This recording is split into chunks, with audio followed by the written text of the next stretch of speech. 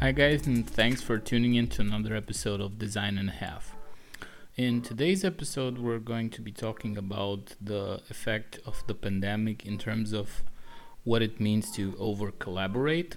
And what I mean by over collaborating is the fact that what happens during the pandemic, or what happened up until this point, was the fact that we, as creative individuals, sort of got into this habit of having conversations over Skype, over Zoom, over all sorts of video messaging applications, and even normal calls like just audio calls. And these sort of things are okay, but at the same time, they sort of at some point they start to wear you out. And why I'm saying they wear you out is because each person has their own individual sort of personality, their means of expression, and for designers this is probably even more so than for regular people. I mean, for having, for example, two developers collaborate on the same project is not something which you haven't seen before. And even designers at some point, but the problem with design is that being such a creative job, it requires a certain amount of time as well as personal space to be able to have the sort of the mental clarity to develop a new idea, to process information, to think about it. And when what usually happens is when you have two people that are in a phone call, in a constant back and forth about a specific idea, what happens is the fact that this dialogue sort of can't go on at the same time as our thought processes in our heads start spinning and going around and so on, because verbal communication requires a specific part of the brain to be active, whereas the other one requires a different part of the brain to be active, and they cannot sort of coexist at the same time. So really what I'm trying to say is that more than ever now, in this age of over collaboration and over socializing and over connecting in a way, we need to be sort of mindful about the fact that we also need our personal time as well, our time to think, our time to reflect, especially for thinking about ideas in design, because design also means being able to go and think about something and trying to sort of flesh out an idea about it, try to get a deeper understanding about the problem. And you cannot actually do that while also talking to an individual and trying to also think if the other person is saying what the other person is saying is right, what you're saying is right. You have to also make sure to be careful about what you're saying in order to not offend them, in order to make sure there's a certain space of collaboration that takes place with that person, and having all of these sort of mental restrictions and sort of dependencies in your brain whenever you're working on a specific design ends up making you tired at some point, and it really wears you out if you're doing this on a longer time period. This is why us designers also need a little bit of sort of me time, if you will, in which we go out and explore and try to find out whether we can come up with something specific. And this is one thing that sort of sticks out for me in specific, because I believe that in this current age, in the 21st century, there's a lot of emphasis put on trying to connect people, trying to make people work together, trying to make people sort of be team players. And this is on a lot of levels, this is fine, because you cannot go and hunt a huge elephant alone. This is clear. So much is clear. However, we're not hunting elephants. That's the problem. We're trying to get creative solutions for problems, and at the same time, there's another paradigm that happens. whenever we're going to an interview, people just tell us, I want to see how you are doing it. I want to see how you contributed to this. I want to see how you made this happen. Just because you need to stick out and you need to make sure you're on the forefront because you're applying for that job, not the whole team is applying for a specific for the job that you are applying. And therein lies the paradigm, because if you think about it, most of the stuff that you do in your whole career, especially if you're thinking about design, is going to happen within the confines of a team. So whenever someone tells you it's all about the team, it's all about the team, it's never about the you, it's never about the you sort of get into this habit of being collaborative as a person. You're always constantly thinking, okay, how can we make this better? How can we fix this problem? So whenever the interview comes up and you're going to change jobs at some point inadvertently, in that specific situation, you're put in a really uncomfortable position of trying to see what was it out of the whole thing that you guys, out of all of the problems that you guys solved, what was the specific part that you played into that thing? And the thing is that being so washed up and sort of fed into this belief that there is no I in team, we end up saying, well, my contribution is not really mine, it was a team effort, and so on. And that's sort of the discussion that managers that you have in your own company want to hear. It's not what hiring managers don't want to hear. And as stupid as that sounds, they want to hear what you did. And when you sort of say, we did something and this and this and that, you're sort of sabotaging yourself, but at the same time you're doing so without knowing. And you're doing it because you have been pre-programmed to not care about yourself, to not care about what your needs are, to not care about what your career path is necessarily. You're sort of made to think only about the bigger objective, about what the bigger elephant is. And that's actually a really, really interesting discussion to have, because as much as we need to think in teams, we also need to take care of ourselves as well. And we also need to make sure that the amount of time we spend collaborating with other people, we also dedicate to individual study, individual exploration, individual creative things. Because in the end, we as designers and creative people in general that are tackling problems in a creative way need to have personal time to play and actually get bored. Because what happens within the brain when you get bored is that different types of connections are made, and sort of your brain goes into this super creative state where it actually thinks about a lot of stuff without you actually knowing, and it's drifting off into this state where it finds solutions that you might not have thought about. And that's actually what we should be striving for, to be able to, first of all, get over that sort of creative block that everybody talks about, and second of all, we need that for our brain to actually recuperate. Being able to get bored and be bored is normal and should be normal for absolutely anyone, even for kids, for adults, for creatives, as much as developers, for example, for absolutely anyone. We need to be bored. And the paradox of today's society is that you never get bored.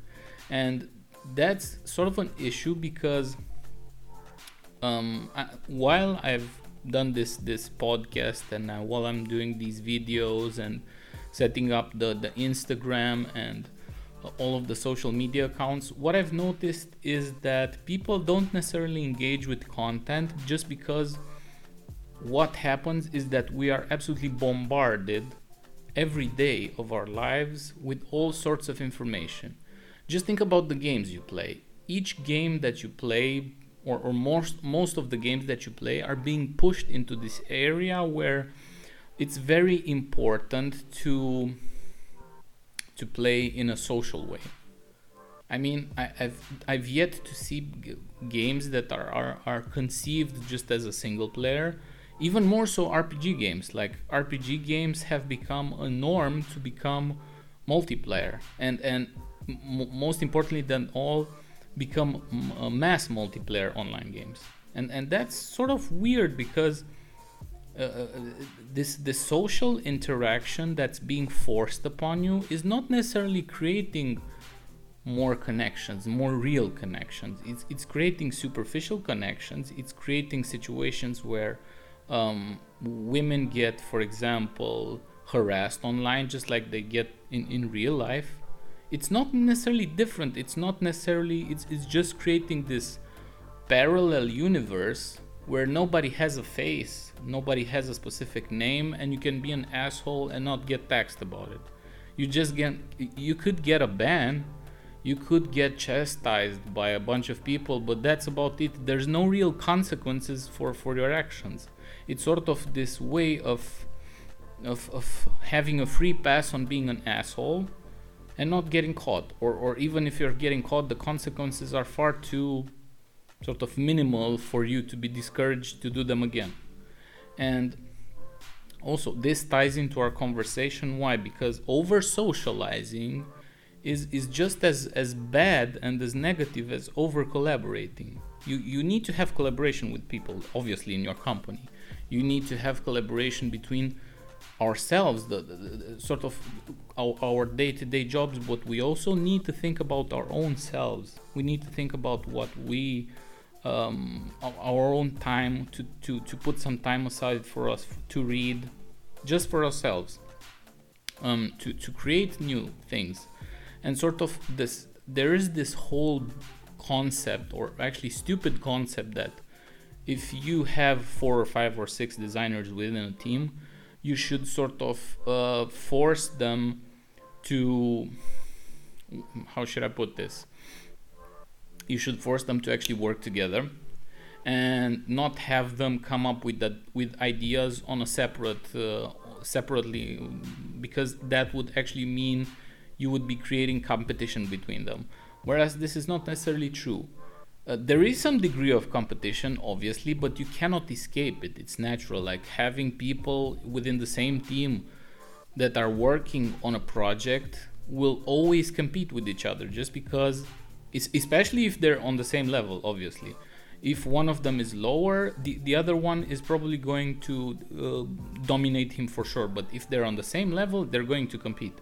There's no doubt about it. If they themselves are not mature enough to be able to talk it out and see what their objectives are, if they overlap, and sort of leave room for negotiation and making compromises, basically your company is fricked. It's fucked, because you basically hire 2 people who have the same objective, and what's going to happen is they're going to sabotage themselves. And that's not something you really want to whenever you have a company with several employees which are on the same levels. So from my point of view, hiring managers, and especially the managers of those people, need to really ask themselves the question, why am I bringing these 2 people on the same that are on the same level on my company, and can I offer them different sort of carrots to chase that are not going to make them compete with each other? Because if they somehow compete with each other, it's over. Like all that you can call collaboration is over within that team, because they are going to compete with each other and basically tear the whole team apart. And you don't want that. You want people to sort of work together. And from my personal experience, and this is just something I can tell you by working within a company, that I and the other person are the only seniors and the only designers. And what works really good in our situation is the fact that, first of all, we respect each other's boundaries. We sort of establish some base terrains that we specialize in, and we sort of don't try to give orders or sort of dominate the other person. So each of us both me and my colleague are specialists in our fields, and whenever I feel like we overlap, we always sort of try to find compromise solutions that are best for the product, not for ourselves, because obviously you'll have ego. I mean, I have sort of this professional ego. She has a professional ego, but what we've learned to do is go beyond that ego and say, okay, ego aside, what's better for the product? What's better for the company in this situation? Is this better to go with option A or option B? Even if option B, for example, I might not be okay with just because I think it's suboptimal, I'm still going to go forward and sort of support her decision on that. And I'm not going to go back on that decision and say, well, you know, I did tell you that we shouldn't do this.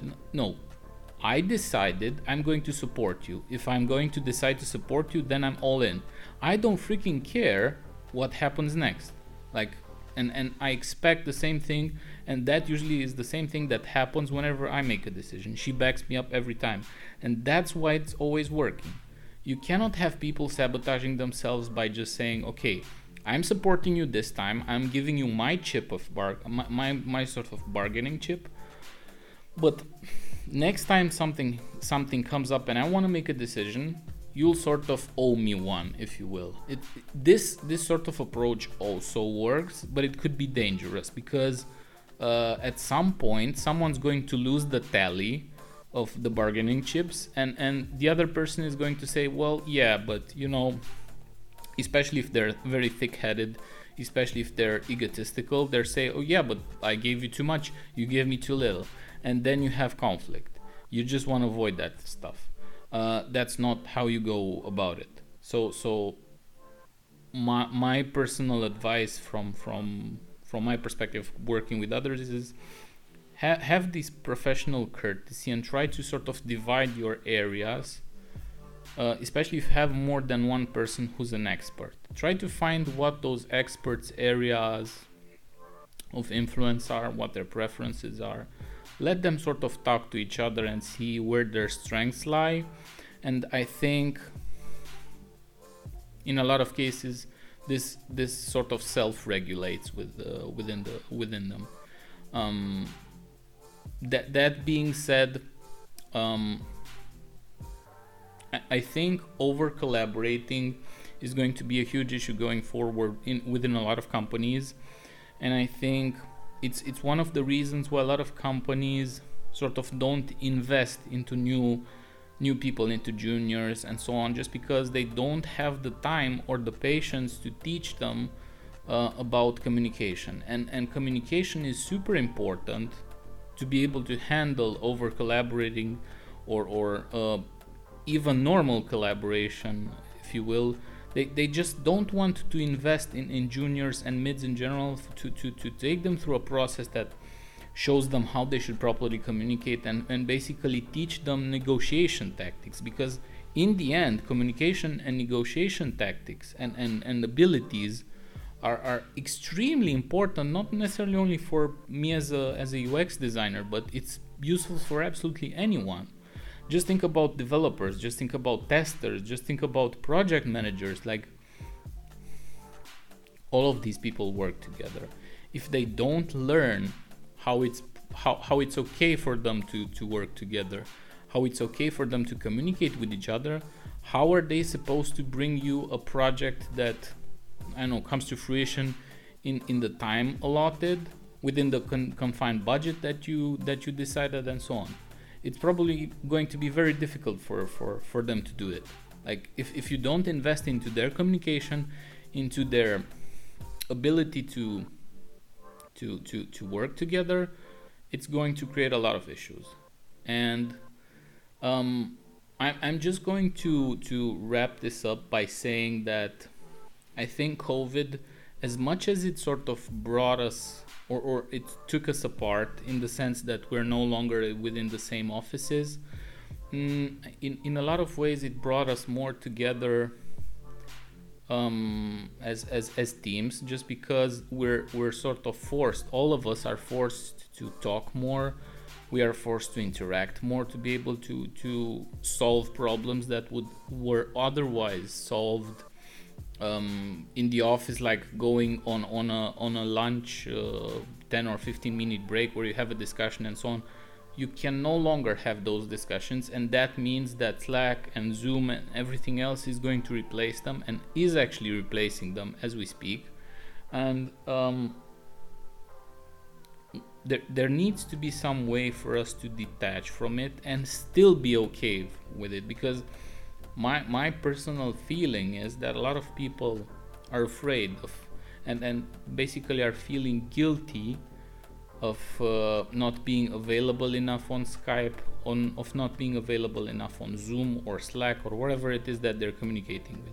And that's just because they judge themselves thinking, oh, if I'm not available in these 10 or 15 minutes, if I'm not participating in this meeting right now, people are going to think I don't want to work.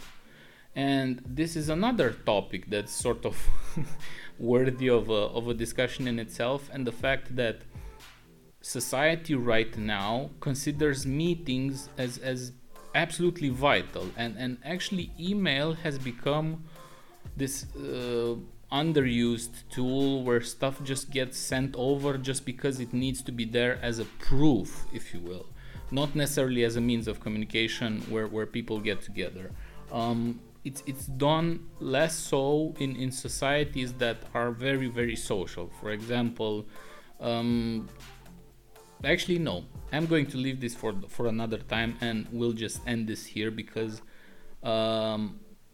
I'd like to give it more attention and go deeper into that particular subject.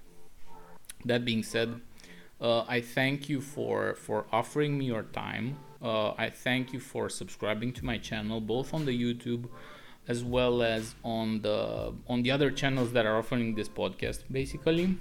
And I hope to see you next week as well. If you have the time, if you liked it, please thumbs up, subscribe, whatever you feel like is appropriate in your situation. You can share it with a friend if you think that person's going to appreciate this. If you found it entertaining, also please leave a comment below. If you didn't find it entertaining, please leave a comment below and tell me why you didn't find it entertaining, and especially what you would like to hear more about on this channel and on this podcast. I've been your host for today, and signing out until next time. Have a wonderful rest of the week. Bye, guys.